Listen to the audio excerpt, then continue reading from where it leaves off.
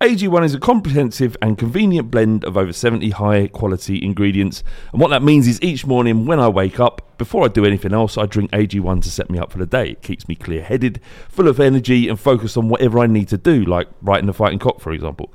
One scoop, once a day, before breakfast, and that's it. I've actually found that I've not been needing coffee in the morning to get me started. I've still been drinking coffee because I love coffee, but it's not because it's like a necessity to do so. AG1 is made out of the highest quality ingredients subject to the strictest manufacturing standards. AG1 is NSF certified for sport, and this process involves exhaustive testing and verification that every serving of AG1 is exactly what you see on the label. If you want to take ownership of your health, try AG1 and get a free 1-year supply of vitamin D and 5 free AG1 travel packs with your first purchase. Go to drinkag1.com/thefightingcock. That's drinkag1.com/thefightingcock to get started and to help the podcast. Thank you very much. Have a great day and enjoy the show. Another day is here, and you're ready for it. What to wear? Check. Breakfast, lunch, and dinner? Check. Planning for what's next and how to save for it? That's where Bank of America can help. For your financial to-dos, Bank of America has experts ready to help get you closer to your goals. Get started at one of our local financial centers or 24/7 in our mobile banking app. Find a location near you at bankofamerica.com/talktous. What would you like the power to do? Mobile banking requires downloading the app and is only available for select devices. Message and data rates may apply. Bank of America N.A., member FDIC.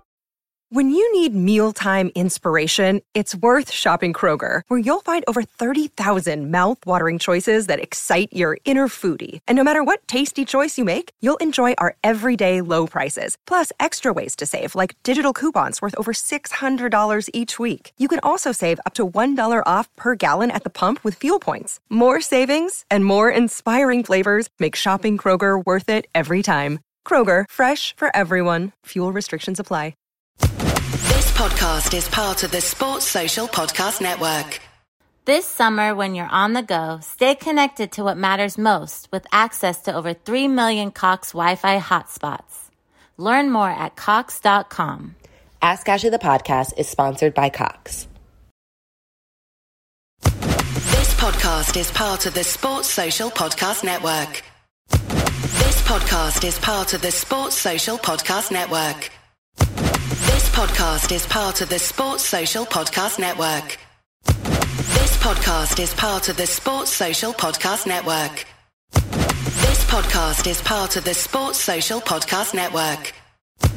This podcast is part of the Sports Social Podcast Network. This podcast is part of the Sports Social Podcast Network. This podcast is part of the Sports Social Podcast Network. This podcast is part of the Sports Social Podcast Network. Geico asks, how would you love a chance to save some money on insurance? Of course you would. And when it comes to great rates on insurance, Geico can help. Like with insurance for your car, truck, motorcycle, boat, and RV. Even help with homeowners or renters coverage. Plus, add an easy-to-use mobile app, available 24-hour roadside assistance, and more, and Geico is an easy choice. Switch today and see all the ways you could save. It's easy. Simply go to geico.com or contact your local agent today. This podcast is part of the Sports Social Podcast Network. This podcast is part of the Sports Social Podcast Network. The Fighting Cock is back. I'm Flav, and we're here with Bardi, T and Windy to talk Tottenham. We look at the summer signings, discuss pottery, fat keepers, and we preview Man United. Buy the fanzine, love the shirt, come on you Spurs. Cock! It's the fighting. It's the fighting. Cock! Come on, Tottenham! Hello and welcome back to The Fighting Cock. Season 5. Episode 1. Episode 1. Can you believe it? 5 seasons. Right, it literally feels like yesterday we recorded. Yeah, it does. I suppose we did the summer special. That kind of broke up the summer unnecessarily. But how is everyone? How was your summer? It was good. I spent most of it eating. Did you? Yeah, so now I'm working off the pre-season, flab. How are you doing that?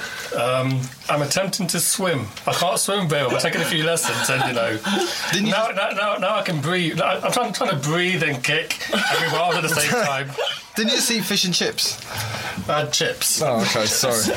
But yeah, so, I'm trying to, get in shape. I always found it a bit odd that grown-ups that can't swim. I know. Why But I can ride a bike. That's even worse. I think riding a bike is the one thing every child should be able to do. Yeah, absolutely. What was it? Are you worried about the ice caps melting? Is that why you? No, it's before I turn 40, I've got to really get over this shit and sort my life out. What, drowning, the fear of drowning, that kind of thing? Well, there is that, but then I realise it's very difficult to drown very quickly. I realise that. Are you worried when you get in the bath? No, but I have to admit, the first lesson though, it was really bad. I just couldn't deal with it. First time I just couldn't do anything. Yeah. And I eventually relaxed and started doing the. But as someone who can't swim, when you first go in the water, did you wear like a rubber ring or armbands? You know what? I had a Barney the dinosaur around the waist. I didn't really know. Bonus Phil for everyone. Hey, Windy, how you been? I'm good, mate. Yeah, fine. Good summer. Good summer, yeah. It's really, really hard at work.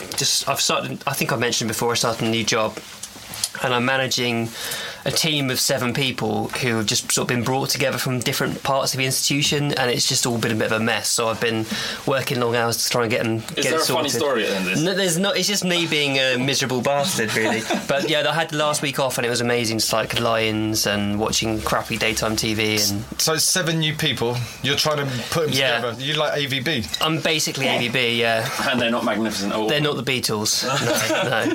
No. Bardi, I don't know about your summer. What I want to know about is what happened to you in the pub toilet. I don't get intimidated quite easily, but I'm reasonably tall and stuff, but a big black man barreled into the toilets as I was having a pee during the half time, and he stood next to me, loomed over me, wasn't pissing, and just started heavy breathing into my ear. The thing is, I know who this is. He's a bit of a character around this area. Yeah, I'd never seen him before, and I didn't even wash my hands, and I'm really all about hand sanitising and shit. This is a man who went to prison for headbutting an old lady. This is true. Bloody hell. Fucking hell. Could have been you. Could have been me. I nearly didn't make it. I didn't wash my hands. I didn't wash my hands, so I still might not make it. I wonder how long would I have left it before I went in to see if you were all right? And then what would you have done if you realised he wasn't? Left. Mouth to mouth, probably. I've just come back from holiday feeling a bit sheepish, but I'm alright. It actually hasn't felt like much of a summer for me because I've been dealing with these fanzines, and because we've got so many pre-orders and orders afterwards, it's just taken ages to get through. I do it on my own, lads. And let's find us out on the one night that I wasn't around, so and no one came. Alex came. Alex did as well. Yeah, but then we just went to the pub. So we are working through. We've still got maybe 150 or so left to send out. Apologies if you haven't got them, and we have really been kind of, apart from that day when we went to the pub, trying to get through them all. And I was going to say, thank you for everyone who ordered, and the reception has been fantastic. Really good. People loved it. Yeah. I was going to say, if you haven't received your fanzine, please email with your order number. Don't tweet us, because that tells us nothing. Your Twitter handle is not your real name 9 times out of 10. Send an email with the order number, and we'll try and respond to see what's happened to your order. Well, we will 100% respond. But thank you. Which email address should they use? fightingcock@gmail.com. Yeah, or if you're being a professional editor, at thefightingcock.co.uk. Cut that bit out. It's fantastic. So we've got a question in actually from Turkey Dinosaurs, who I presume that isn't his real name either. What would you do if your girlfriend spilt tea over your limited edition, never to be printed again, full covered Fighting Cock fanzine? I think I'd think maybe a DDT. Yeah, I think a DDT would probably do the job. Would an uppercut be too much? What's the guy from the pub? What's his name? The head butter. I don't really want to say his name. Unless he listens to this and rapes me to death, which is possible. Yeah, maybe. Yeah, I'll leave it there. Headbutting women is inappropriate. Yeah, of course it is. Violence towards women, violence towards anyone is inappropriate, to be honest. So no, I would. What do you do? What do you think? I would sit her down and explain the situation, have a reasonable conversation with her, and ask her not to do it again. Change man. Always buy 2, one to leaf through, and one to keep fresh and nice as a limited edition item. Callum, who friends of ours and listens to the poddy, he got a thumbprint on one of his, and he contacted me. He said, "Can I put another order in because I can't have this?" He said, "You've got A man after my own heart. Yeah. I respect that. Yeah. Why has he got a thumbprint on it? Were you hands greasy when you were packing the envelopes or something? I think it was his thumbprint. Probably doesn't wash his hands enough. Okay, we've got a question as well, quickly, to deal with this. It's the start of the season, and we've had trouble. Everyone's going to have trouble with this, apart from Belgian people. Yeah. But how do you pronounce Toby out of the world? I'm Toby Alderweireld. Just to be clear, this is how you pronounce my name. Alderweireld. Yeah, that's fucking bollocks. I still can't say it. Alderweireld. Wereld. Alderweireld. But Toby is fine. What, Tobes? Yeah, everyone calls Big Toe. Ibrahimovic Zlatan. Yeah. Or Ibra. Or Ibra, so we'll just call him Toby. Aldi. Aldi version of Jan Vertonghen. Toby Aldi. Okay, so we've had some pre-season games. It's been a bit of a weird pre-season, hasn't it? Because we've hardly had one. We played some behind closed doors friendlies, which was a bit odd. We've also had that game in America and the 2 games in the Audi Cup. Does anyone know why our pre-season's been so strange? I've got no words. I don't know what to even say, but I've watched a grand total of 2 minutes of our pre-season, so I don't have any in-depth analysis. But why have they built it like that? Go on. Well, my understanding would be that the first half of the pre-season was Pochettino and his coaching team's pre-season, and the second half of pre-season was Daniel Levy's pre-season. So you've got the behind closed doors friendlies, which were arranged to give players a fitness exercise and experiment with tactics and play 3 45-minute thirds of matches, which is what they're doing in at least one of them, and playing Dyer in midfield, that kind of thing. And the game in America and the Audi Cup is all about expanding the brand and making money, and I guess paying lip service to the fans in America who spend so much time getting up at ridiculous times to watch Spurs, and sort of it was their way of thanking them. But don't you think we might have done it a decent way this time, that we spent the first part of the summer at the base working out, getting rid of the kind of the working off the holiday, getting fit, and then the last couple of weeks we've done tours. I know we've been a couple of different time zones and stuff, but by now the fitness is done. I don't think in the last kind of 10 days you're going to build up the fitness enough to start the Premier League. You get the fitness done, and now it's just about gently gelling and getting together. How many games do you generally play in a pre-season, do you think? Is it 5, 6, 7, 8? I don't think it's not really a rule. I think Man U have played 4. Is that it? Yeah. So there's a new philosophy, a new approach to pre-season games. Because I remember as a kid, I'm pretty sure, or maybe it was just the way I thought about things back then, but we used to play loads. Maybe at least 7 Yeah, it or 8 felt games. like we'd play lots of smaller teams and sort of try and give back to the local clubs, I guess. Play like Leyton Orient, St Albans, Watford, Stevenage, the localish teams. But you're right, it seems like now it's... In the last few years, it's just been 2 or 3 really high-profile matches, and the rest sort of behind closed doors things, and then Spurs 11 matches. So the Spurs 11 played against Stevenage on Saturday, which I went to, but obviously there was no first-team players involved in that. So it's been really weird, and the timing is awful because obviously they've played 2 games in 2 days, and not every player's played in both matches, but now we play Man U 3 days later. But the thing is, Chelsea are playing tonight. No one seems to. I don't see many people kicking off the fact that Chelsea, Fiorentina are at Stamford Bridge. You know, Chelsea spent most of the summer in the States. Doesn't their season start on Monday? Possibly, yeah. No, maybe. I don't know. Maybe. I've been reading on Twitter people talking about Munich, and it sounds like loads of Spurs fans had a great time out there. Like people really waxing lyrical about how great the city is and how good watching Spurs was over there, and that's all right, isn't it? That's the one redeeming feature. Yeah, it might be a marketing ploy, it may be about expanding the brand, as you said, but ultimately Spurs fans have gone out there and had a good time, and I suppose that's the whole point of the sport that we love, yeah? Yeah, I mean, it's not every day we're going to face Real Madrid. We've played AC Milan before, but it's not every day we're going to face these teams, and it's a good opportunity to get ourselves out there. I mean, if there's there's people local to Munich and they see our fans having a good time and being well behaved, which as far as I'm aware we were, then that only gives a good impression. And maybe if they come to London, they'll come to watch us. And football's about learning. You had Ali up against Kroos and Modric the other day. And that's the pair of them. Yeah, he owned them. That's a lesson, you know. You learn how to play football. And Lloris had 25 minutes, half an hour today.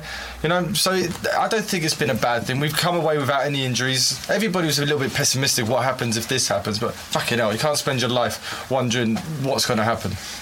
I wasn't a big fan of the timing of the game because it's good to work on just doing draws like set pieces and how to defend set pieces. I'd rather us have spent this week doing that, but from the point of view of the fans who are out there having a good time, and maybe all the work is done already. Yeah, I guess my concern is that putting a system requires everyone to sort of be on the same page and doing the same thing at the same time, and so it does require a lot of work as a team unit, and this is the only real uninterrupted period of time during the season where he's got all the players together, where there's no players away on international breaks, there's no midweek matches, etc., so why couldn't they use it? But like you say, it's been a good trip for the fans. The players have approached it with pretty much ultimate professionalism. They've been great with the fans, signing stuff before and after the games, and we've seen some good performances. We've seen Ali, as you mentioned, have a sort of couple of breakout performances. Winks has had some good cameos. Onomar played today and did okay, so it's been good from that respect. And I thought Trippier looked excellent today. He looks like he's a real proper right back who's going to give Walker competition. Do you think we'll know who's going to start on Saturday then? I think you could kind of tell by who started today that Walker will play, Rose will play, Vertonghen will play, and I think he was having a last look at Dyer in that midfield role. So I think Dyer playing 60-70 minutes today will probably, it's an indication that he'll start at Old Trafford. Because one of the sort of key aspects I thought that the first 11 that we needed to strengthen was the defensive midfield, and then Mason played well at times last season, but I thought that was one of the weak areas, and I don't know whether it's the formation or the personnel, but at times, certainly in that area of the pitch, we struggled. Is Dele Alli the answer to that? As he plays too far forward, he kind of. I know you mentioned sort of half jokingly that he reminds you of Jenis. No, he really does. He really does remind me of him. I haven't seen him play now. I completely get where you're coming from. Yeah. No, I think Ali is, like you say, his first instinct is to get forward a bit like Mason, I suppose, like try and burst into the space ahead of him, and so he's not naturally going to be a good fit with Bentaleb in a double pivot like Mason wasn't a natural fit with Bentaleb. But yeah. I mean, I've long been of the opinion that we need to play 4-3-3 with someone sitting behind. I think he said shitting behind. someone shitting behind Bentaleb and Mason would really help the team. Really, yeah, I just don't think Pochettino wants to do that. But should I drop my ITK now? Yeah, go on. So I don't get any ITK really, but this week I've had two pieces. One which is in the youth update at half time, and yesterday someone who is very trustworthy has given me reason to believe that we might be close to announcing the signing of Sven Bender.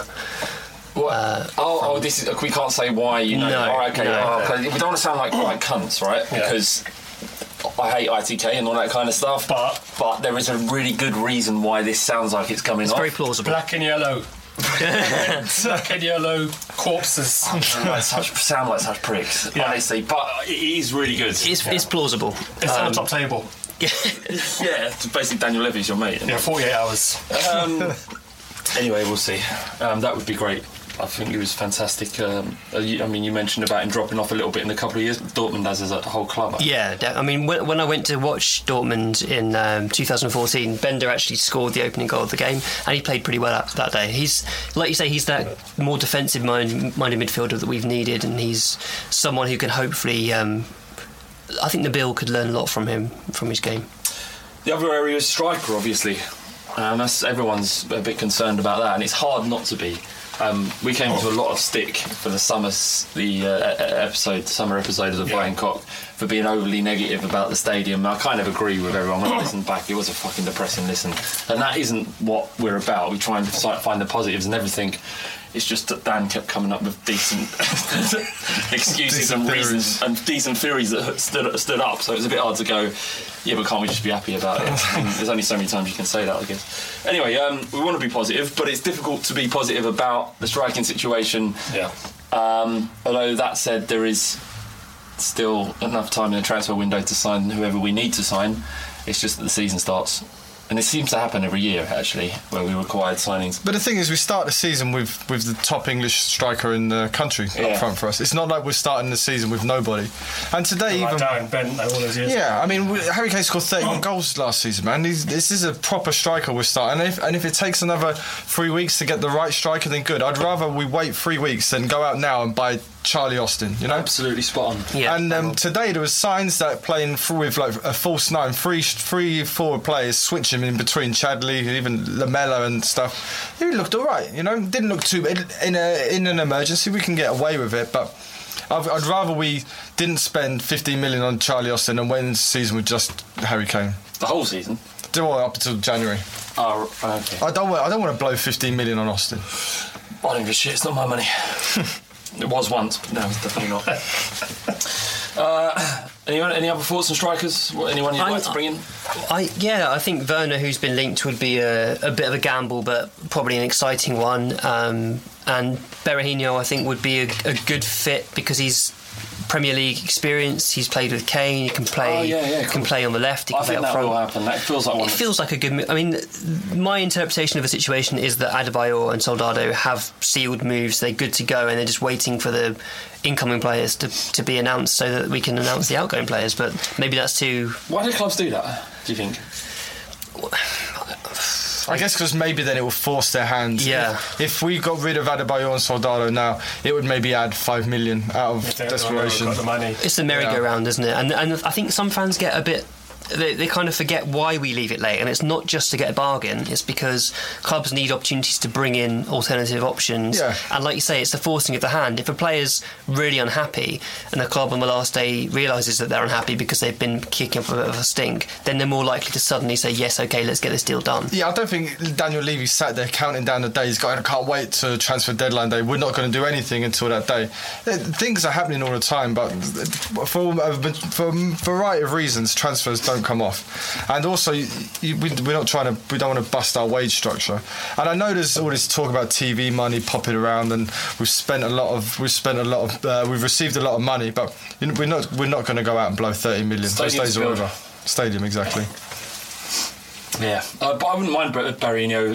I think that would be the solution. I'd like that sign. Play anywhere across the front of that, free number 10, number 9, 9.5. 8.6. Jack Fiesta. Oh God! All right, and we have got a great blog from Will Colwell, which is about clearing out the deadwood. Good little write-up, Will. Yeah, he's very, very good. Sounded like really patronising that. I didn't mean that. It's just a really good write-up. He's done some really good pieces for us, and he was talking about the problem of Spurs selling a lot of their squad players and not replacing them. But I don't know if I completely agree with it, because I think we've signed, or we've got players coming back from on loan that will adequately cover the players that have gone. Yeah, exactly. We've sold 6, and we've effectively got 6 back in when you include Ali, Carroll and Pritchard, who are all returning from loan. So 6 out, 6 in seems reasonable. Pritchard's injury come along, do you know? We don't know, no. There haven't been any announcements. And Townsend as well, there's been nothing said about his injury situation. He's just been left out of all the squads and whatever. September 1st, he'll just come alive again. It's a shoulder injury, wasn't it? Yeah, it was a shoulder injury, yeah. We should ask his dad. He's been on the podcast. Let's get him on the phone now. Try live TV. What's going on with Andros? Tell him to score some goals.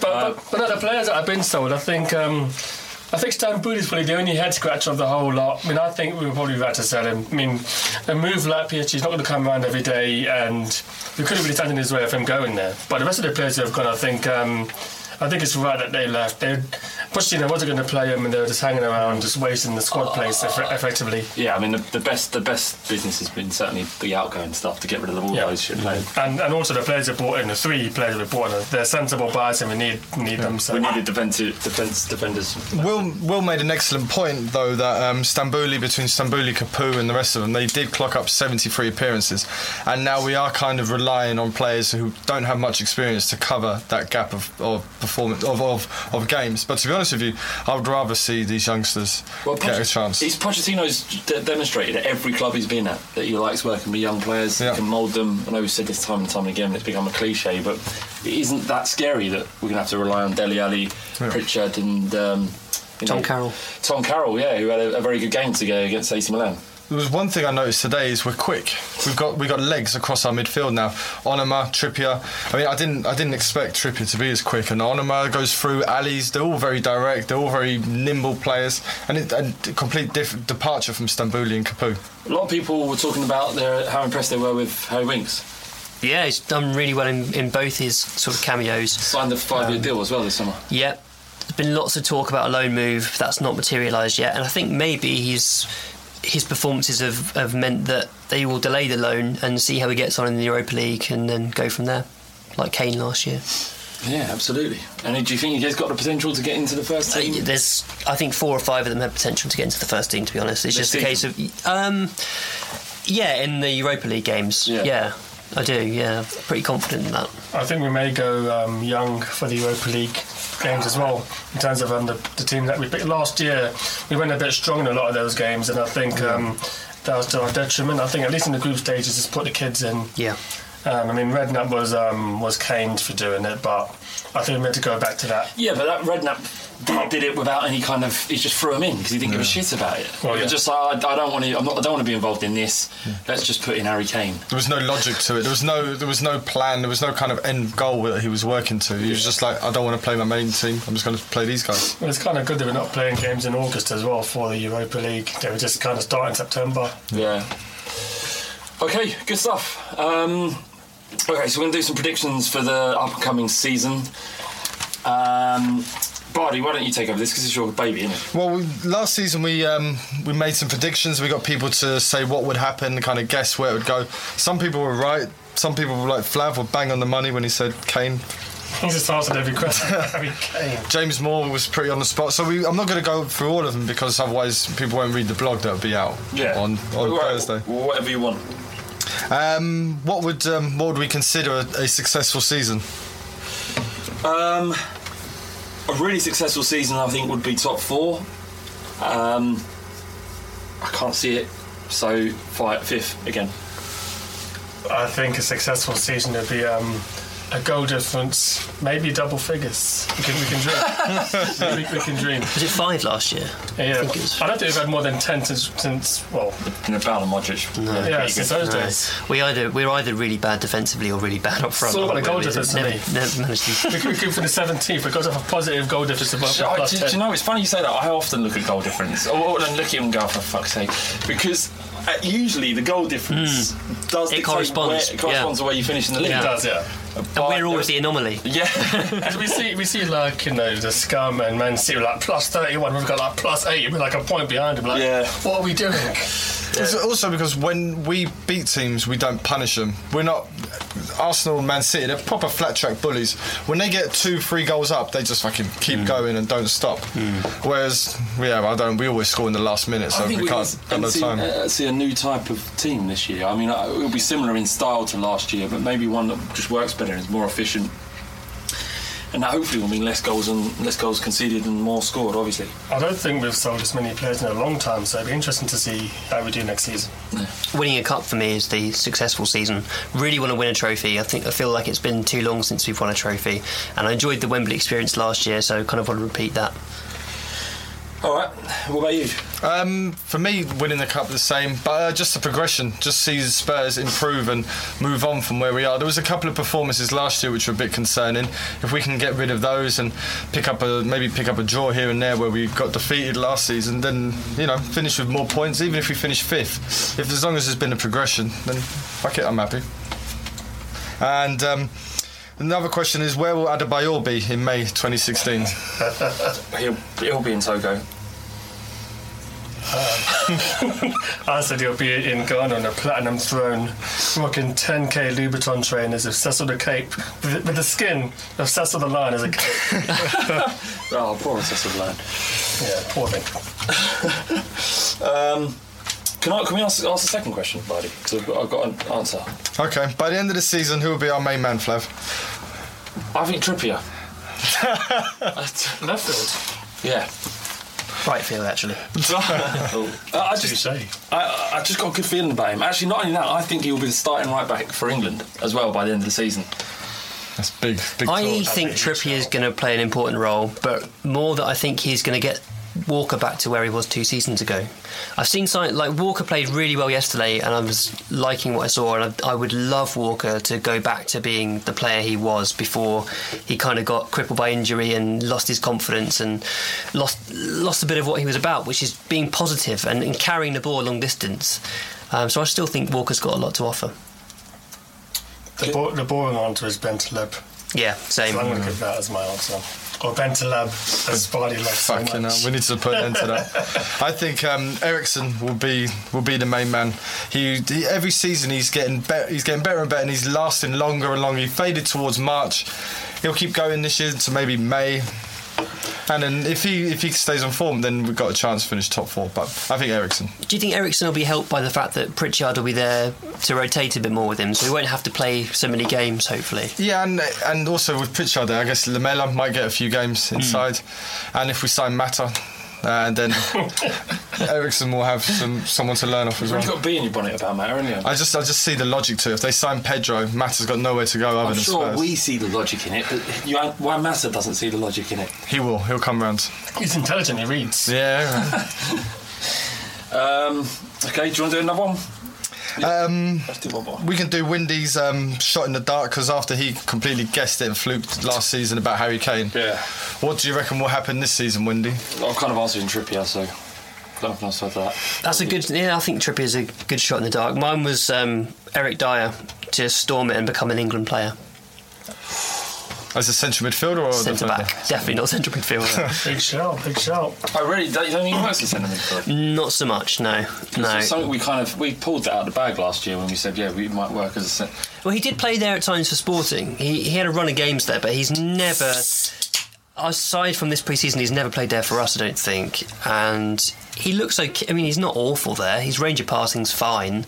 It's just that he's a little bit clumsy. He's got a big head. Can't help it. That's an occupational hazard of having a massive head. I think looks like an adult baby, doesn't he? But, I think Shaq Colfax will get double figures in goals in all comps. Fucking hell. Torquay. Has he gone out on loan? He will do. I'm sure. He will do. He'll get double figures in all comps.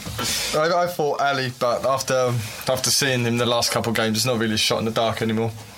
So I think he's the real deal. Yeah, I think he's the real deal. Or it could be the 2015 Giovanni Dos Santos.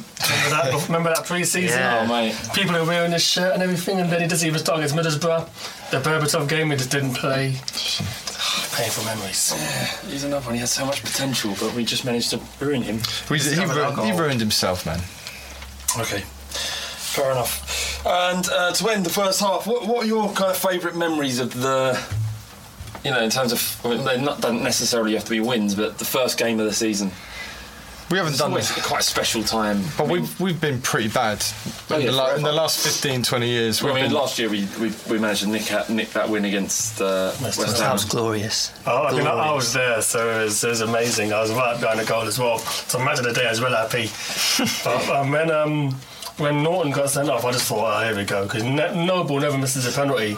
And then the way the ball is rolled in and the whistle goes, it's fucking glorious. I think the Liverpool win, when Suakoto got the goal, I think that's probably one of my best ones, because nothing was expected of us that season, and then we just battered Liverpool. It set the tone for the rest of the season. That was where we finished 4th, yeah? Yes. I don't remember. I don't remember that at all. Was it? The Song scored in his debut, and then Benoit 2-1. Distance. Yeah, I do remember. That was a good day. Go on. I'm going to go for the 94-95 4-3 win against Sheffield Wednesday. And I remember listening to it on Capital Gold, I think it was. And Sheringham, Anton and Barbie scored, and then Klinsmann scored his first. But you were 5. How do you... I was 10 or 11. Yeah, I remember it clearly as well. It's been soured slightly by Henri using it for that fucking Sky advert. Yeah. Fucking paint that game. Prick. That header, that against Sheffield Wednesday was just... Because that was the first time I remember being incredibly excited about a signing. Like, just couldn't believe that it had happened. I was walking down the street. With my dad, and I remember to this day just the unbridled excitement I had about this signing. It was incredible, and it was like nothing was better than that. No matter how shit we were, at that moment we were like the best club in the world. And he came off a very good World Cup as well. Yeah. So he had the debut, and I thought, well, he's not going to score, is he? And then wallop. Yeah. And all the team is stood into the celebrations like, fuck. The dive, yeah. Awesome. Yeah. Signing Klinsmann was like our generation's Ardiles and Villa. Villa. Can you imagine just someone coming off, because Germany didn't do that World Cup, but he scored some beautiful goals. He did, yeah. And it does go to show that sometimes a marquee signing, even if they're at the end of their career, can actually just brighten up the whole mood and lift the club. He had a Harry Kane season, didn't he? I think he scored 20 in the league and 30 overall, which is what Kane bettered that actually. I think him and Sheringham had something like 47 league goals between them, or something incredible. Amazing strike partnership. And I think the season, after we sold him, he went to Bayern Munich, didn't he? Yeah. And then we bought Armstrong to replace him, and he fucking lit it up as well. Yeah. I think they beat that title as well. Yeah, maybe it was 45, and then the next Sheringham and Armstrong made 47. I don't know. It was incredible. I might be wrong, but it was something special like that. And then Klinsmann's second game, when he against Everton at home, and he followed that header up with that scissor kick. Yeah. And I was on holiday in Spain, and we'd heard about it in the radio then, because you just couldn't watch Spurs games then, or any British football, I don't think, abroad, not as easy as you can now. And someone said Klinsmann has just scored the best goal he's ever seen in his life. It might have been a little bit of hyperbole in there, but I remember as a kid thinking, again, we've signed this amazing world-class striker and he's scoring overhead kicks at White Hart Lane. I mean, what more do you want? I think he also scored an overhead kick against Leicester in the last minute that season as well. It was just brilliant. I mean, that was... Thinking about the great moments or great times looking back at being a Spurs fan, for me, that season when Klinsmann there was incredible. And I remember being heartbroken, and I never recovered, actually, after when he left. And I hated him. And I hated his guts. The FA Cup semi-final as well, that still upsets me with fucking Daniel Amokachi. 4-1 against Everton. Fucking hell. Anyway, sorry for bringing that down. Really good memories. Positive. But then he come back 2 seasons later and saved us from relegation single-handedly, pretty much. He scored 4 goals against Wimbledon, 6-2 we won. Scored the equaliser against Arsenal. Great memories about Klinsmann. Loved him. Mine isn't a good... Well, actually, probably the Sheffield Wednesday one I would have said as well, but for some reason, whenever I think of opening day results, I think of Bolton away. I think we got beat 2-0. We did, yeah. And Campo scored. The slowest 40 yards in my entire life. P-roller. Was that against Robinson, yeah? Yes. Yeah. Had to be Robbo. Long-range shots, man. It was 40 yards out, and it did take about at least 20 seconds to go in. Yeah. I don't know why. It just sticks in my head. Do you remember the kit we had? Is it purple? No, it's the same colour. Yes, it's like the kind of green, the lurid greenish turquoise kind of kit we had. Yeah, that was pretty bad. That was the year with the chocolate kit as well. Oh shit, yeah. Wow. I remember the kit clearly. I think it's the core of his first game, actually. Might have that wrong. Oh, yeah, no, I remember. They always beat us.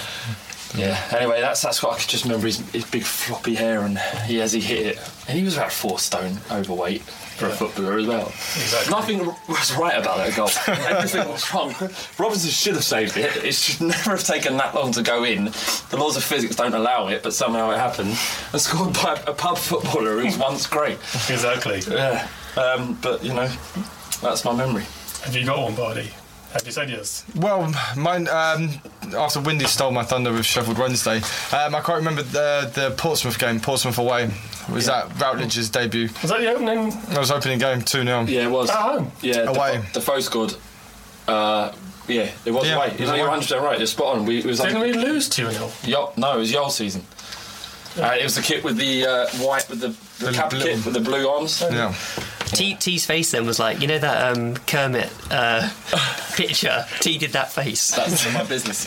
I'm trying to remember. Well, he's just waiting. He's going to bring this up later. T's so expressive sometimes with his facial expressions that you don't know if you suddenly doubt yourself. You really should. Never look at him when you're speaking. Is the answer. Like, really? This podcast ever gets from a wearing a mask. Okay, all right, that's it from the first half of the Fighting Cock podcast. Now we've got Windy. 10-minute update, really, mate? Yeah, 10 minutes. Enjoy. Your last one, no, not wait. The last one, the end of the season, that was 14 minutes. Now it's 10 minutes. It used to be 2.5, 3 max. I got a lot of questions, and I thought I'd do a service by answering them all. So there we go. Over. Yeah. Soon he's going to have half time in his updates. It's going to be us. Yeah. Windy, back to drop the fucking knowledge, blood. I see you, I got your back. Windy. Yes, windy. No pedo. Hi, Windy here, back with the first youth updates of the new season, looking at our young players and players out on loan. Starting off the loanees, Grant Ward has joined Rotherham United on loan until January. He's been pretty prolific for them in pre-season. He scored 5 goals so far. There's a Rotherham fan site called itsmillerstime.co.uk, great name, and they wrote of his last performance. After a quiet first half, Ward came to life after the break and showed all his attacking prowess, with a surging run from the middle, a range of raking passes and of course another goal. And he doesn't seem to do tap-ins as the youngster smacked in another 20-yard effort that made more experienced Foxes keeper Mark Schwarzer look a fool with its dip and swerve. He also put his foot in at the other end of the field, and barring injury between now and August the 8th, Ward looks a certain starter for when MK Dons come to New York. So good signs from Ward so far in what should be a productive loan for him. Our development squad recently participated in the National Under-21 tournament in France. They finished 4th overall, but the only match we lost in normal time was the 3rd-4th playoff, which was against Lorient. Ismail Azawi was later named player of the tournament, and Hugo Echiog said he has some exciting, eye-catching moments and he has that ability to do something special.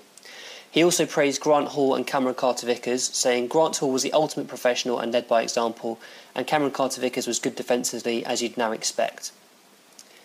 I'm now going to run through a bunch of questions that I got on Twitter this week, and I haven't seen these yet, so apologies for any ums and ahs. Okay, so first one from @Martin said this on Twitter. The big one, given that signings seem up in the air, to what extent do we think it's possible and wise to trust the youth this season? I think it's possible.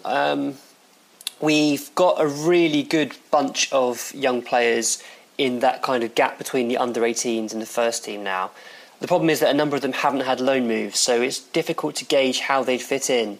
But judging by how pre-season's gone and how easily Winks seem to slip into the team, I don't think it's outrageous to suggest that they could do a job, certainly in the Europa League and the early cups domestically as well. @Tommy Cordery says, Holtby, Paulinho, Capu, Stambouli gone, Townsend, Lennon not rated, no signings. This means one of your guys is going in. Who? I think he essentially means which youth player will step up. And I think going from what we've seen in pre-season, Winks and Onomar seem to be highly rated by Pochettino. I know that Pochettino also likes Carter-Vickers. There are others. Walker Peters is one who I think is a fantastic young player, but he's very small physically compared to some of the others, so he might need a loan spell in League 2 or League 1 to try and bulk up a little first before he's trusted. @Mark_Lynch1, says, things seem to have gone quiet on Winks going on loan. Is it likely? What type of midfielder is he? So Winks was linked with Glasgow Rangers at the start of the window, and we played them in a friendly. There was talk that he played one half at least for them in that match. Obviously Warburton's now manager at Rangers, so there's a bit of a link there, him being a Spurs fan and being involved with the Next Gen series, which we were a big part of. Winks is a box-to-box midfielder, really good at controlling tempo and moving forward as the move progresses. Lovely strike on him too, scored a couple of really good goals for the 21s last year. Rangers kind of make sense for him, but I wouldn't want him there for too long. My preference with all of our young players would be to use them in the early rounds of the Europa League and the League Cup, and then to send them on loan once that's finished, maybe just before the loan window closes. I think that's the end of October. If not, then keep them around until January and send them on loan for the back end of the season. At xzander1982 says, Cameron Carter-Vickers, what previous Spurs defender is he comparable to, and can he make it at the top level? That's a tricky one, because I don't think we've really had anyone like him. I mean, he's not the tallest, but he's very, very strong, really thick set, a bit like Kabul in that sense, in terms of his physique. But, I mean, at his age, he is an exceptional player. If he continues progressing at that rate, he'll be an elite level player. Obviously, so much can go wrong in that time, and it's hard to kind of judge at this point what he'll become, but I'd like to think that he'll be a Premier League player at least.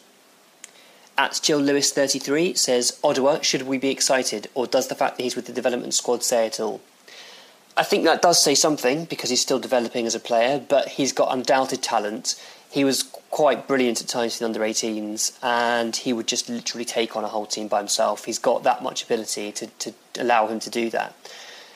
He's apparently played really well in pre-season matches with the first team squad, but then was somewhat surprisingly left out of the trip to America.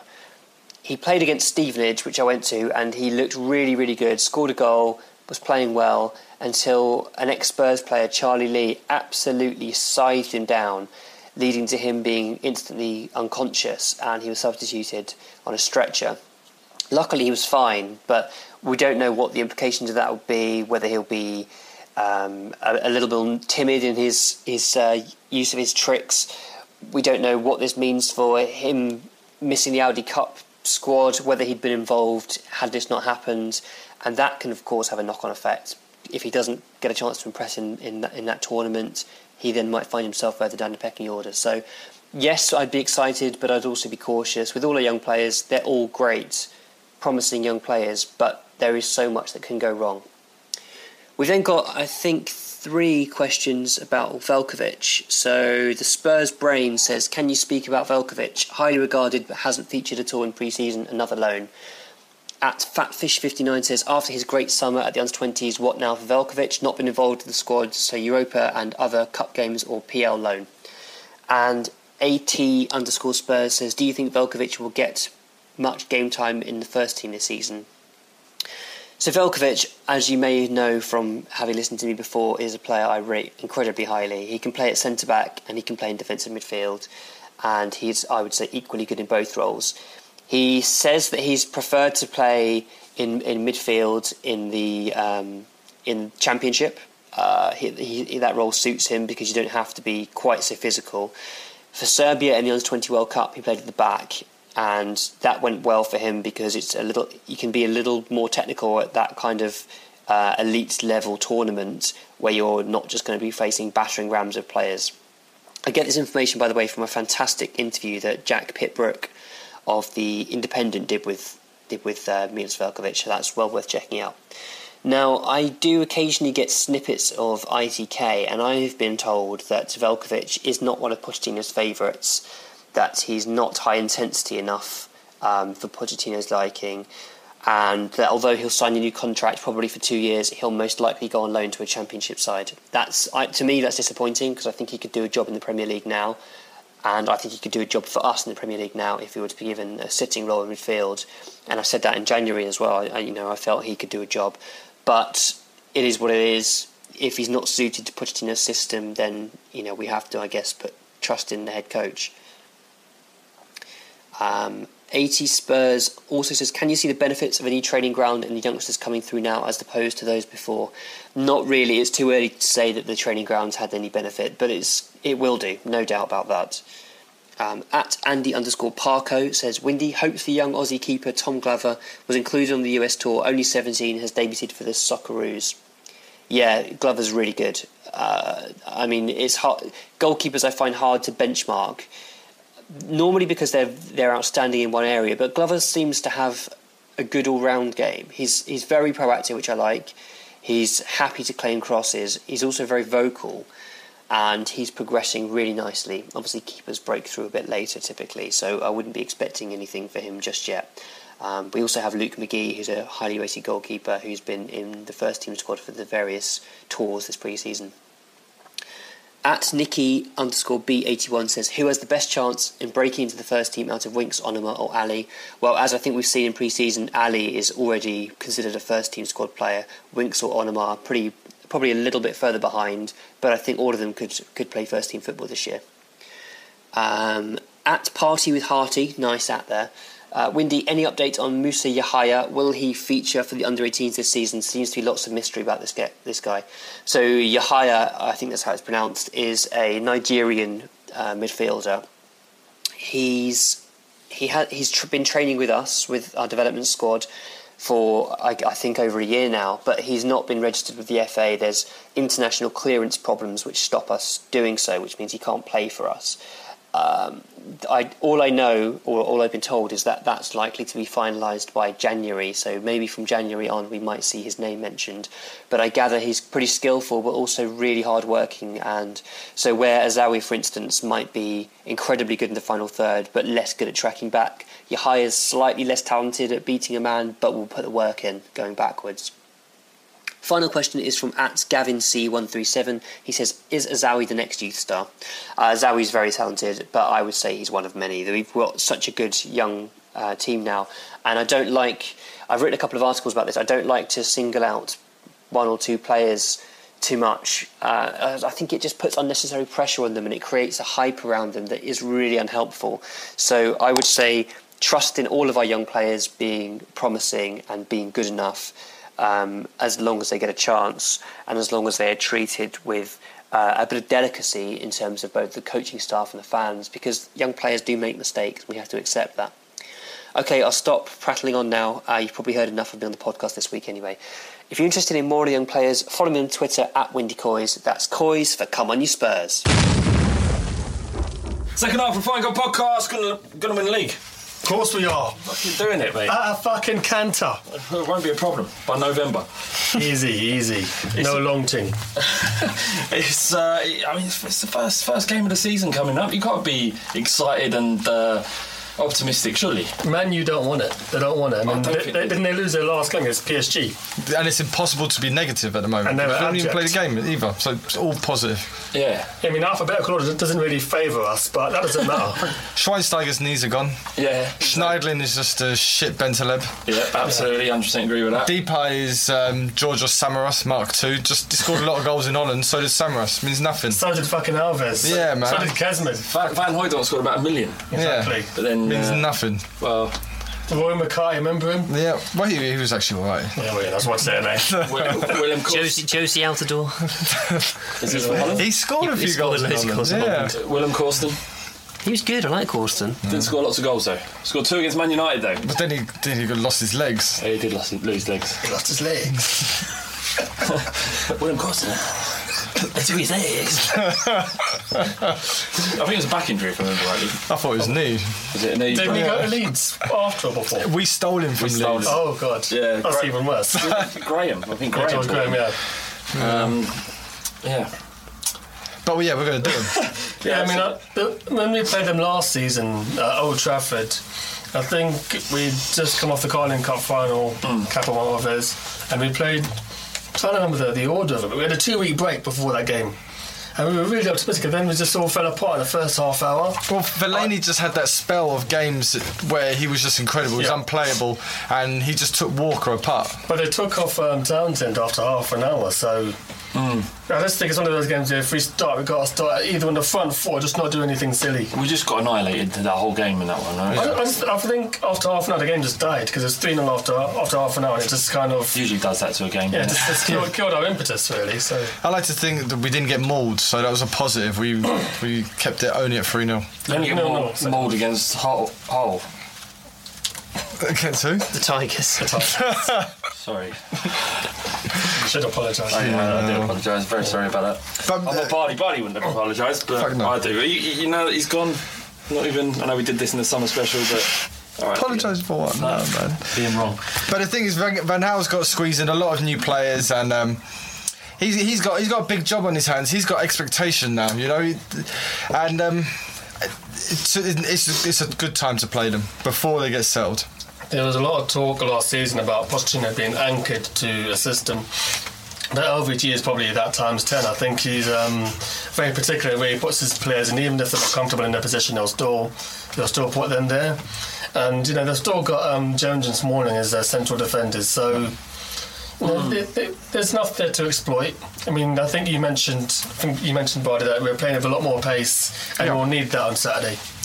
I think that the Man U summer transfer window feels like a bit of a throwback to me. It feels like a really old school transfer window. They just brought in some really big name players, and I think they've spent pretty well, and it must be quite exciting to be a United fan at the moment.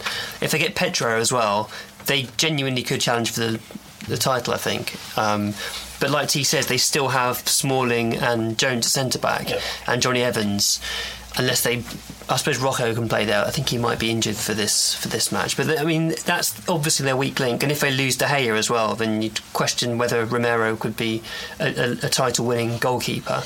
But going forward, they'll be really good this year. They've got some excellent players. But like Southampton, they're the benefit of not being in Europe last season. So it'll be interesting to see how they manage the extra games with not a massive squad. And it's whether or not Van Gaal can keep. He's had fallings out. I mean, Van Persie left. Valdez, when he left, was really kind of said some naughty things on Twitter. Has he actually gone? Valdez is gone, yeah? Where? He went to Turkey. He got released, didn't he? Yeah, he got released. I didn't know that. I knew that. I heard that it happened when he got left out of the tour of America. Which is quite a bit of a strange one. I mean, it shows there was something wrong there, obviously, but he was a class keeper, Valdez, and certainly a decent number 2 behind De Gea, and I thought that he would just come in, providing they didn't buy Lloris. They're obviously going to. In fair play to them, they're going to sit it out with De Gea and not get rid of him. But I think the best signing that Man U made was Darmian. I think Darmian. I don't fucking know. He's a superb fullback, and at 12 million, I think he'll probably end up being one of the signings of the season. It's so cheap for a fullback. Look, we paid 10 for Ben Davies. I think Depay could be. He's the one who excites me the most of all the players I've bought, and he can make a massive impact. Does no one else just think, like, when I see Man United buying players, I just think, well, that means that Arsenal are going to have... Yes. Always. That's why I've always had a soft spot for United, because they stopped Arsenal winning so much throughout the years. Yes, absolutely. And even though they stole Carrick and Berbatov of us, I still kind of like them for that very reason. That things could have been so much worse if it wasn't for United in the 90s. It's like Diego Costa's injury today made me think that Chelsea are going to sign Benzema, and that would just stop Arsenal from signing him. Yeah. And that is, I guess, some might argue that that's a bit small time. Maybe we should be the ones to stop Arsenal, but history would say that's never going to happen. Who cares? I don't give a fuck about small time, man. I hate them. Yeah, I just want them to suffer, and they've only signed Petr Cech, and they haven't signed anything. That's the missing piece of the jigsaw, isn't it? Fucking idiots. Really? It's so fucking deluded, honestly. Signing a goalkeeper wins you 12 points. It doesn't happen. For fuck's sake. It's fucking... Yeah. Don't want to talk about him. I've just checked, by the way, and Valdez is still at United. I don't know where we got... Maybe we read old information, but Flav was right. Valdez is still there. Made it up. Yeah, we made it up. I thought you tweeted... No, OK, maybe. I was going to... So they got 3 goalkeepers there. They brought someone in, didn't they? Romero, yeah. How do we feel about Vorm? I mean, there's been a few questions after yesterday's game. I've not seen the goal I've not seen them play the whole game, but yeah, he was the bell both goals. Yeah, and I agree. Both goals. He hasn't really got much flack for the first goal, but Lloris would come and punch that. Yeah, as any keeper should have really. That would be the correct thing to do in that instance, and it isn't the first time he's made mistakes. That said, look, we haven't got a choice. Lloris broke his wrist. It doesn't look like he'll be fit, although he will be soon. No, he played came on second half today. Did he? Yeah, man. Saved a stinging shot that would have really tested his wrists as well. So, fuck it, he's ready. Yeah, he's ready. He's in. And Luke McGee looked good as well today. He played 60 minutes. They're raving about him, aren't they? He did really well. Really pleased with him. He can catch the ball. Yeah, no, he's well thought of. The only thing is, I was saying to Bardi, he's 19. He's still a kid, and although he's tall, he's got the frame of a young man. And when you're a goalkeeper, you need presence. So I think it's going to be slowly with him, and send him on loan, let him build himself up over a couple of years, and then see where he stands. But I think Ian Walker was the last keeper we've had come through. Yeah. Yes. And that wasn't that great. So who would it be before that? Clements, probably. Clements who bought him. Really? Yeah. Did Chris Day Bobby ever Mint. play? Bobby Mint from Everton. Oh, fuck. You know everything, didn't you? We signed Barton when he was really young as well, didn't we? That's from Barton, yeah. Pat Jennings, mate. Pat Jennings was the last one we produced. We bought him as well. Play from Watford, fuck's sake. We basically never produced a goalkeeper of any merit. Apart from Ian Walker. But so, I mean, yeah. It's hard to produce good goalkeepers. Well, they're fucking everywhere. Every team has one. But elite goalkeepers are just not very easy few. to... Yeah. I can't. It's kind of hard to think of a team who's had any. Maybe Birmingham. I don't know. But Birmingham had, maybe. But they loaned all the English guys No, from another team. Butland, Foster. Was Foster from? Foster came from Watford to Man U. Yeah. This is great. It's good chat. This is amazing. If you're still listening, well done. The irony of that is, I think the most interesting part of the I'm sitting here just thinking of goalkeepers that made it as professionals. So we're just listing goalkeepers that have made it as professionals, even though every club has two. David James. You're literally just saying goalkeepers' names. Steve Agrizovic. Well, mate, what a legend. Look at the England team and you look at the quality of the goalkeepers. There hasn't been a decent English goalkeeper in between Joe Hart. Last one. Joe Hart's a big one. He's a good keeper. Joe Hart, Seaman, and then what? Peter Shilton in the last 40 years. I think the back pass rule kind of killed our goalkeepers. Yes. To be honest. And to improve the Spanish, because the Spanish are very good at their feet from back to front, and over here, since the back pass rule came in, Liverpool died, and the goalkeepers over here died. We used to have shitloads, man. We had like Chris Wood, David Seaman, Peter Shilton, Martin Hodge, Agrizovic. They were all quite portly, weren't they? They didn't move much. Kevin Pressman was a proper fat bastard. Who was the one that was a big one, played for Derby? Was it Burridge? John Burridge? John Burridge. Was he? He was big towards the end of his career. Yeah, Southall was a lump. Oh, Jesus. He was Andy Gorham. Andy Gorham was proper fat. There was. I think there was one for Presswell. Was it Pressman? Sheffield Wednesday. Yeah. And who was the one at Man City? Was it Carlo Nash? He was proper fat as well. I just love Tony Coton. Apparently he's a bit of a hard bastard as well. Yeah. Played for Watford, I remember him, yeah. Tony, he was at Man City as well. Yeah, he was, I think. How have we not said Paul Robinson? He was really fat as well. He got from Leeds. So slow to get down to anything. Sort it out. But I loved him. Loved him to bits. My favourite goalkeeper leading chance. 2005, 2006, when he went to the World Cup with England, he was great that season. And then at the World Cup, he was a bit soft. He wore these really stupid big black gloves, and I don't think they didn't suit him, and he never recovered from that. Wasn't he? I've been a bit obsessed with keepers and what they wear, and those you gloves. were a keeper, weren't you? Yeah, in my younger days, and those gloves didn't work, and he was never the same. He was after that. also a goalkeeper that only dived to his right. Yeah, but a goalkeeper Zoolander, for God's sake. Maybe better. So I was really good at angles. If a striker was approaching you, what would you do? Run round the ball. I'll curve my run. I got away with it for over 20 years. That's brilliant. Zenga, he was a fat goalie. Fuck Zenga. All right. Do you remember the game? He wasn't fat either. Though. Do you remember the Gary Neville back pass that Robinson missed? What year was that? That was 2007. Okay. I think so. That was the last England game. You see, to confuse T, all you got to do is say something proper deadpan, and you say, "All right." Say it with take your word for it. Yeah. That's how he lands all his facts. So, how do you think we're going to line up, given what we've seen in pre-season and against the team like United? Pochettino hasn't. Did he really change his system much? He seems to have one way of playing, and that's the system he believes in. Which, on one level, you think that's good because he believes in what he's doing, and he's sure in that. The players know what they're doing as well. The players know what they're doing, but also being able to adapt, change formation if necessary, play differently against super attacking teams or teams that are going to come out and be expressive. Have the players that cause anyone problems. Man United seem to have the players that would cause anyone problems. Certainly their forward lines now is incredible. I can't see anything else than other than sitting back and playing fast counter-attacking football, which he can do, Pochettino. And we did turn defence into attack very quickly last year on a number of occasions. So if we can adopt that, soak it up and break, that might be it's an obvious way to play against them. But what do you reckon? Well, I think Toby would be doing a new signing that will play. I'm not going to say his surname because I can't say it. But I remember last season there'd be certain players you've seen a team line up and your heart would just sink.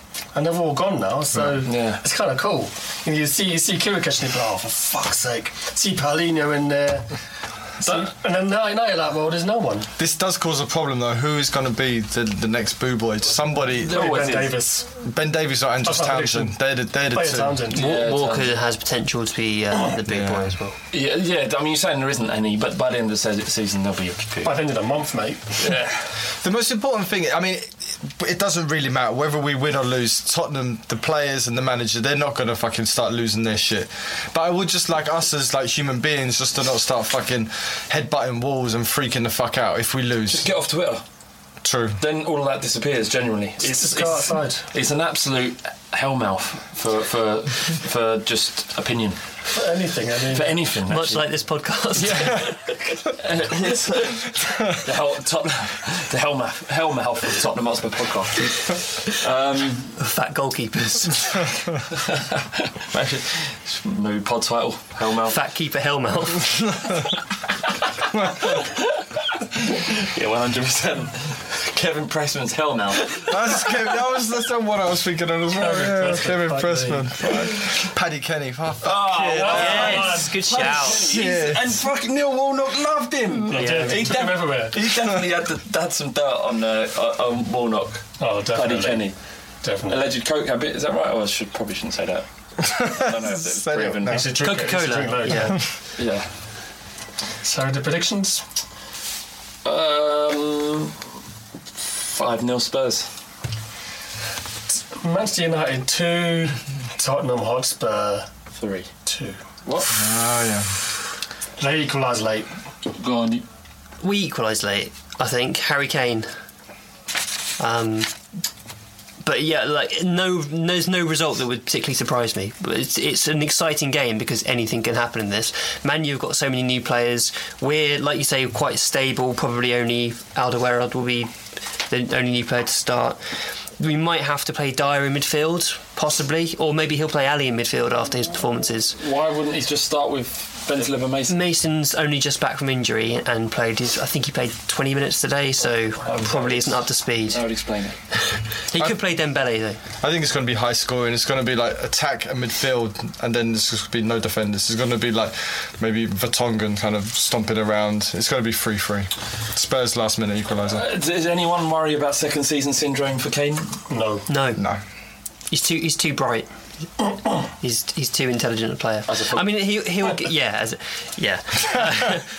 the thing is, Harry Kane listens to this podcast, so apologies, Harry Kane. He's lovely. He's a lovely man. Yeah, he's going to have to get used to having closer attention from players that he'll get doubled up on, but he's good enough to deal with that, and it'll open up space for others. So we'll be fine. I think Chadley's going to have a barnstormer. Do you? Because I feel the opposite way. I feel like he's going to really struggle to maintain the standards he set. I think he's going to fucking blow everyone out the water. I think he's out the water. He's going to fucking. After what you did, he's going to be like the U-boat. He's just going to fucking destroy everybody. See how quick he was today. Yeah. I mean, he was only running up against Paletta, but he was quick. He looked sharp. Yeah, he's going to fucking destroy it. He's going to be the Premier League's most valuable player. That's not a thing. We're going to be singing this song. It will. Believe me, it will be very soon. The Nasser Chadley Trophy. Yeah, that's what they'll name it. What's the song? The trophy will be a dolphin balancing a beach ball in its nose. But then you like a cockerel, isn't it? How does the song go, Flav? Oh, Nasser Chadley. Oh, Nasser Chadley. Do you reckon this is the first time in history that a player's given a song and it's worked? That was for a football manager. Most people will know about this, but it's a football manager advert. And they nailed it. It was because usually these things where you get footballers to endorse them, they're just shit. You know, like that Arsenal song where they had Jenkins and Shelney and some other dickhead and doing this song it was for Nissan Micro or something like that. So some shit car. And it was wank. It was just terrible because footballers are not actors and they're just rubbish. But Chadley, I mean, he's good looking, he's sexy, he's smooth, he's a great footballer, He's very fucking has tons of birds, and he can act. And he's going full Zlatan now. He's got the top knot. He's making up his own songs. He's becoming his own superstar. Yeah. He's going to have a book out. He's going to score 20 goals this season. Yeah. Can you imagine? He will.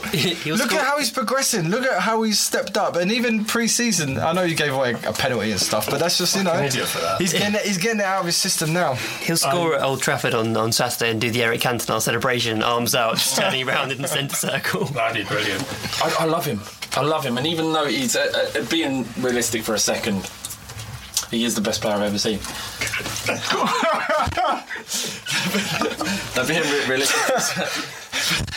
Being realistic for a second, he's I've forgotten my point. He's average. He's very frustrating. And it's frustrating at times, but I love him to bits. It's just his charisma, and he just, I think he loved being at Spurs, and he was so unsuspecting. Out of the 7 players we bought, probably bar Ericsson, he was our most improved and important signing, and he deserves to be in the starting 11. Yeah. I think if he doesn't start on Saturday, some people will be surprised. I'd be surprised if he doesn't start.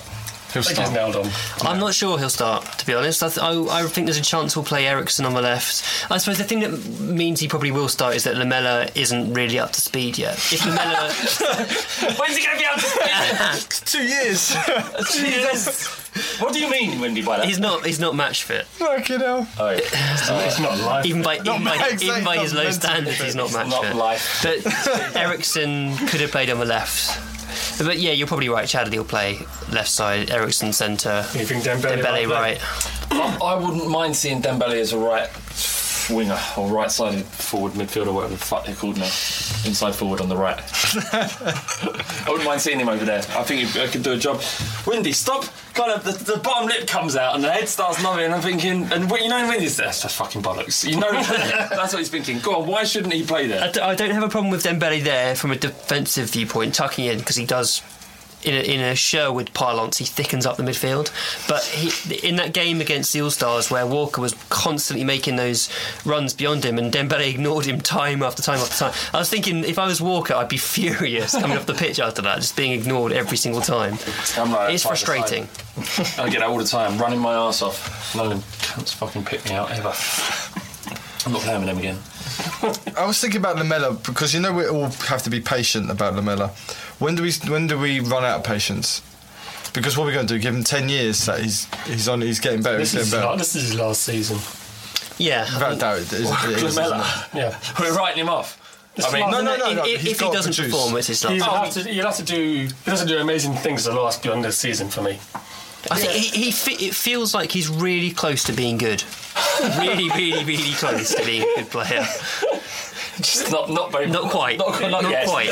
It's like you know, when you blindfold a kid and you're making it at the piñata. He's getting nearer to it, but he's still not hitting it. That's the middle of the season. And that's true. And in the end, they do just take the blindfold off the piñata. Yeah, that's what Pochettino needs to do. Take the blindfold off. Make him play with his eyes open. Yeah. And maybe take the stick off him as well, because I'm a little bit worried that others are going to get hurt. Yeah. But what's been quite interesting with Lamela, he's been quite naughty this pre-season. He's been kicking people up in the air, and he's been getting in fights and stuff. He's got everything apart from footballing skills. Yeah, but he has got ability. We've seen it. We've seen glimpses of it. Yeah. It's just inconsistent. I'm starting to lose faith. You of all people. I know it takes a lot for me to lose faith, but I'm starting to lose it. I think Soldado is Fiorentina for me. Yeah, I can see Lamela having that kind of moment. Yeah, I reckon I'll just lose it. Lamela, if Lamela doesn't make it as a professional footballer, he could carve a career out in lesbian porn. I reckon he should hook up with Bruno. Extras and Ex Machina, stuff like that. Sacha Baron Cohen, Bruno. Oh, right. So they can work together. It'll be like BFFs. Yeah, he looks a bit like Bruno. Does a bit, yeah. Okay, so we've done Man United and lots of other stuff. A question from Ed_Patchett from Twitter. He says, helicopter hands or speedboat feet? It's just such a simple question, but it's just brilliant. It is brilliant, because it's basically, would you like to be able to go really fast or be able to fly? Yeah, but would you be able to go really fast on water?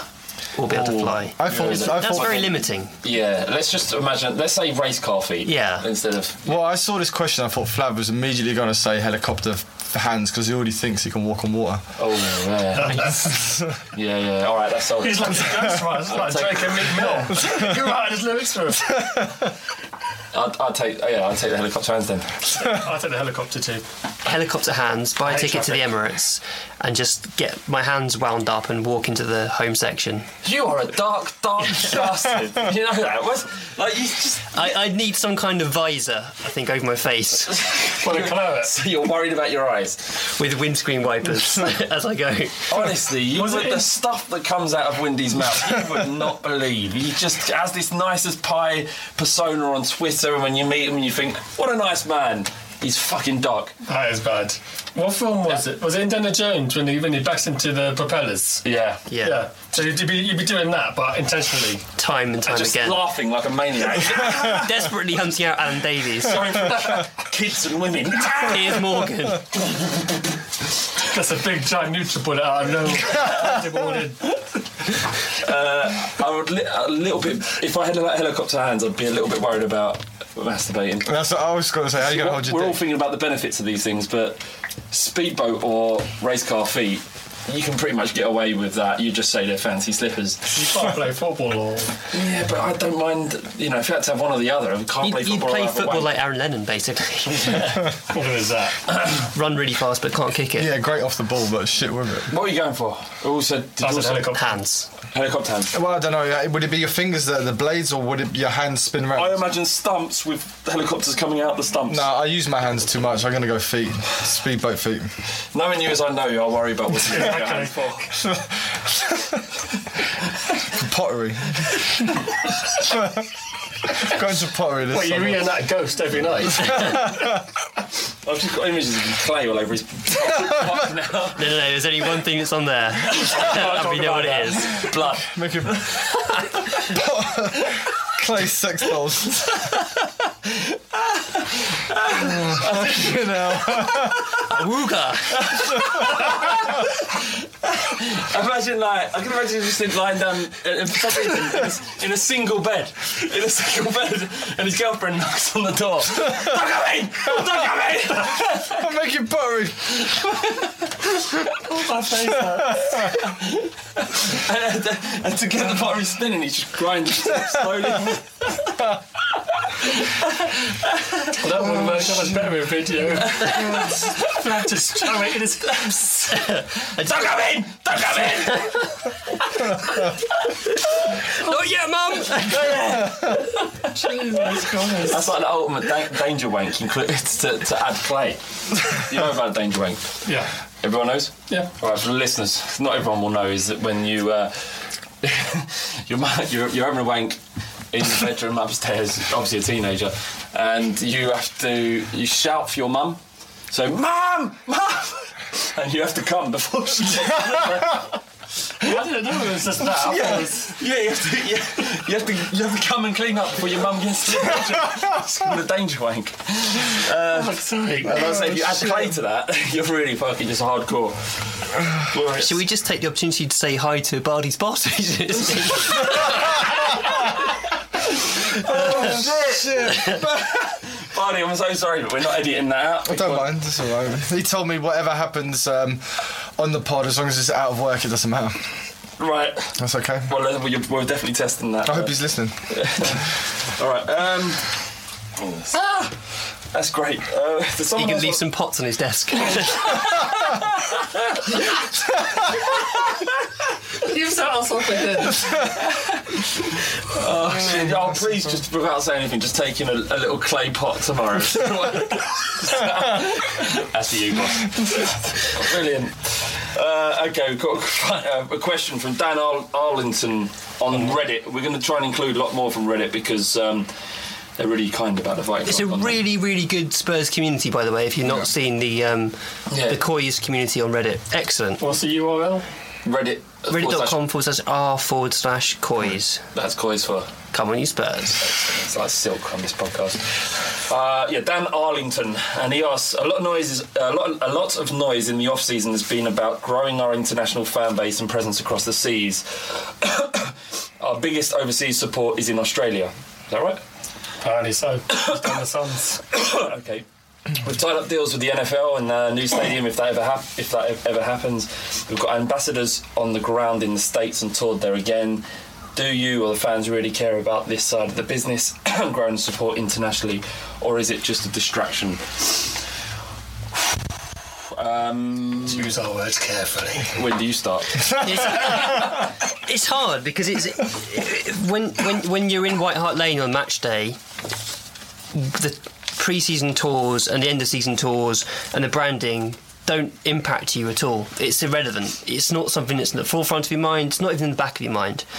The second I see any NFL branding in this new stadium, that will upset me. That's not what I want to see at a Spurs match. Yeah, I don't think there is going to be anywhere though. No, then that's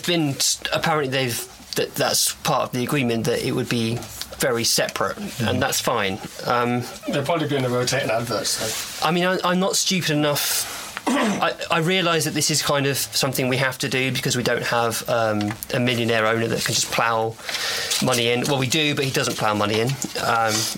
So we do have to do these extra little things like the branding and the merchandising and the focusing on different countries on Twitter.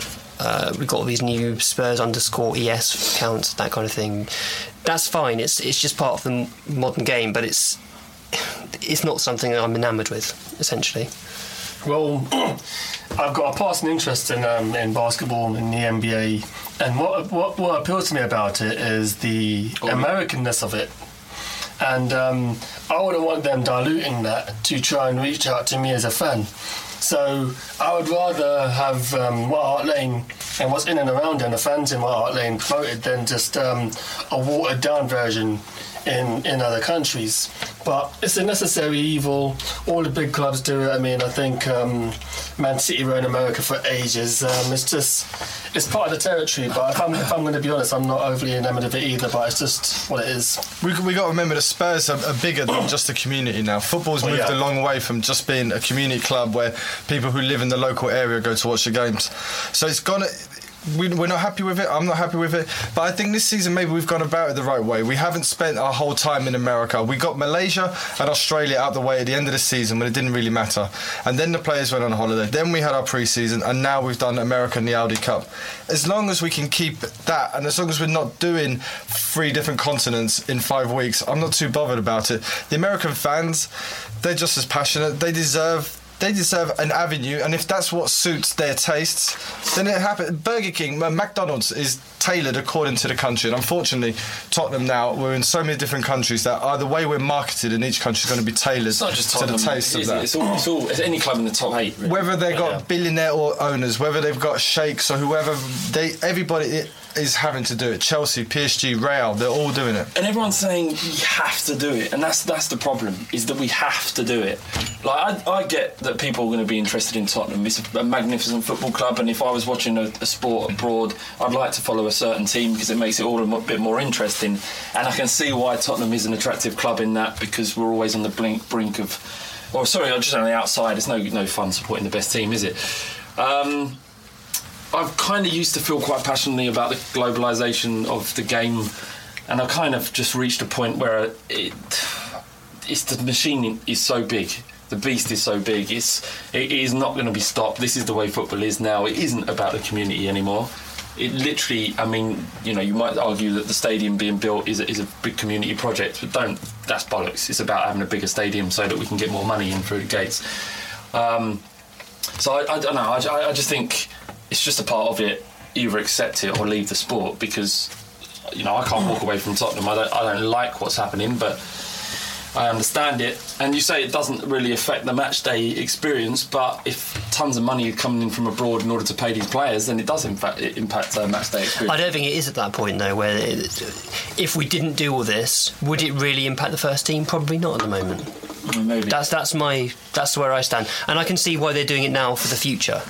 Like they're building the brand now because it would hopefully make a difference in the future in their eyes. But at the moment, I don't think. If you saw all the other teams doing it, like Chelsea, Arsenal, whoever doing it, and Spurs weren't, and we were still playing Stevenage and what, which I would love. Do you know what I mean? Spurs at Stevenage in pre-season way is historically brilliant, and great for the local clubs as well.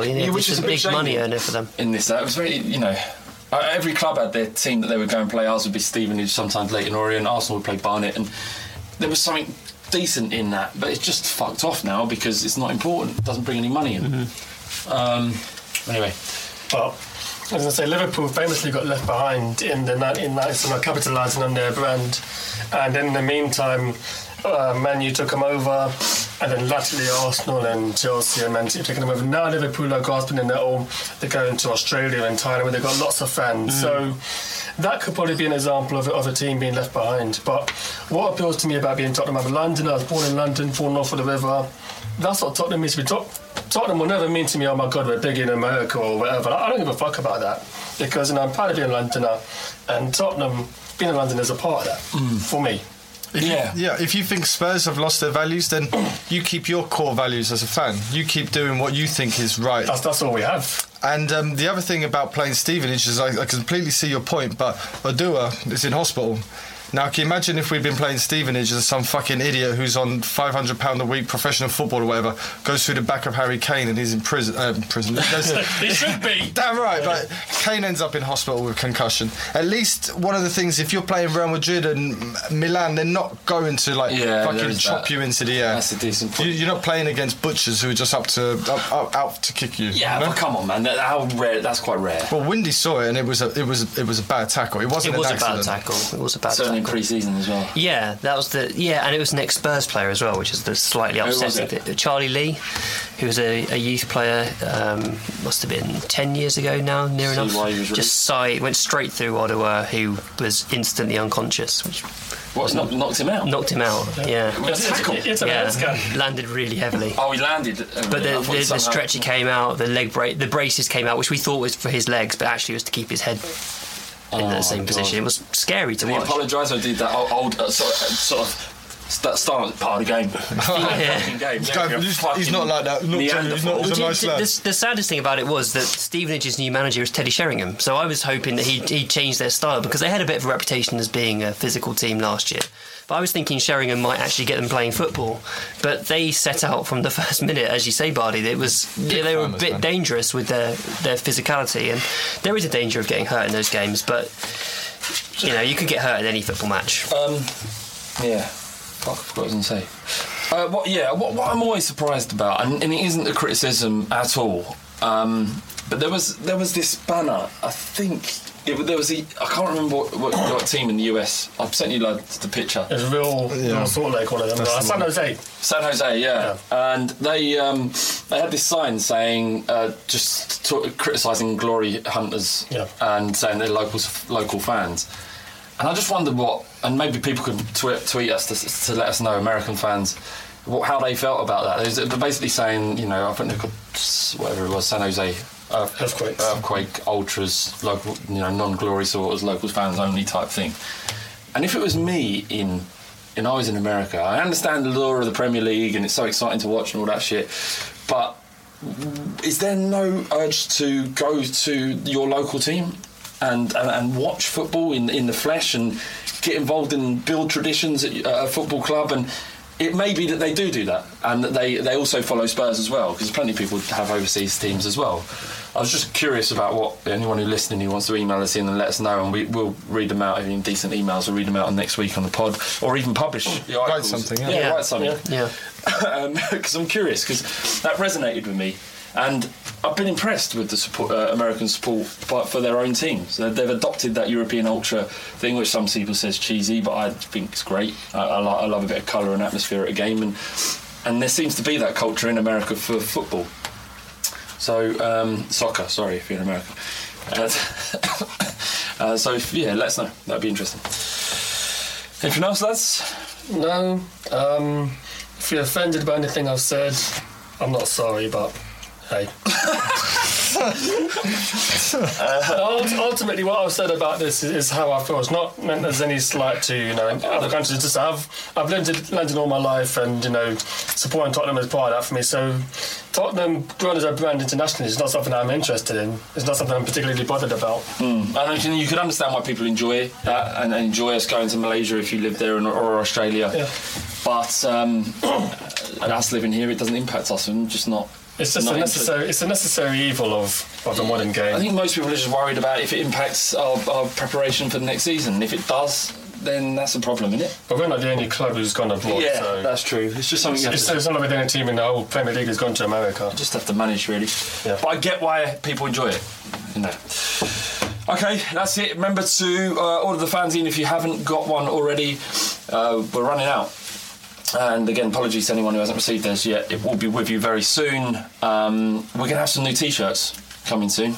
We haven't designed new T-shirts in about 3 years. I think we still got a Benny Suakoto on there. And Sandro one too. Sandro one, they're still got on a there. Botswana one there. Botswana Meat Commission, yeah, remember them.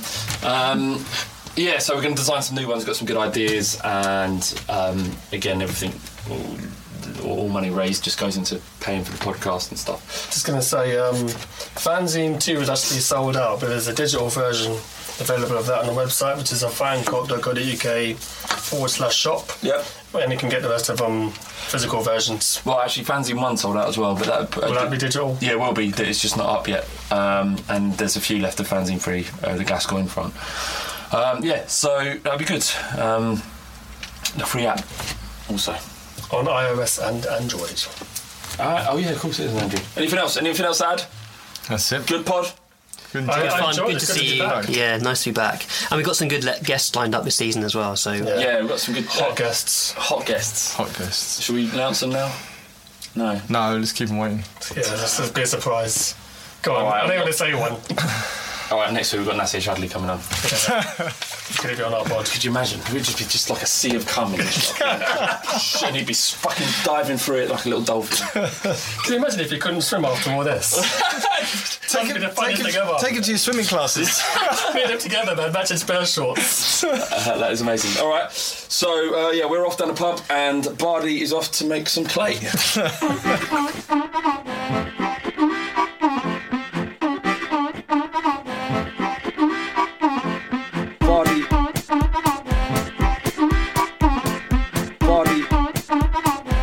Off to make some clay. Body.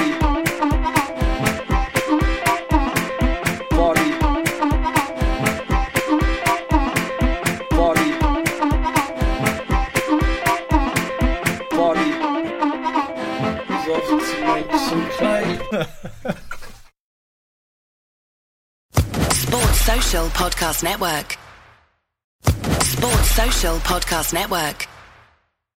Sports Social Podcast Network. Sports Social Podcast Network. Sports Social Podcast Network. Sports Social Podcast Network. Sports Social Podcast Network.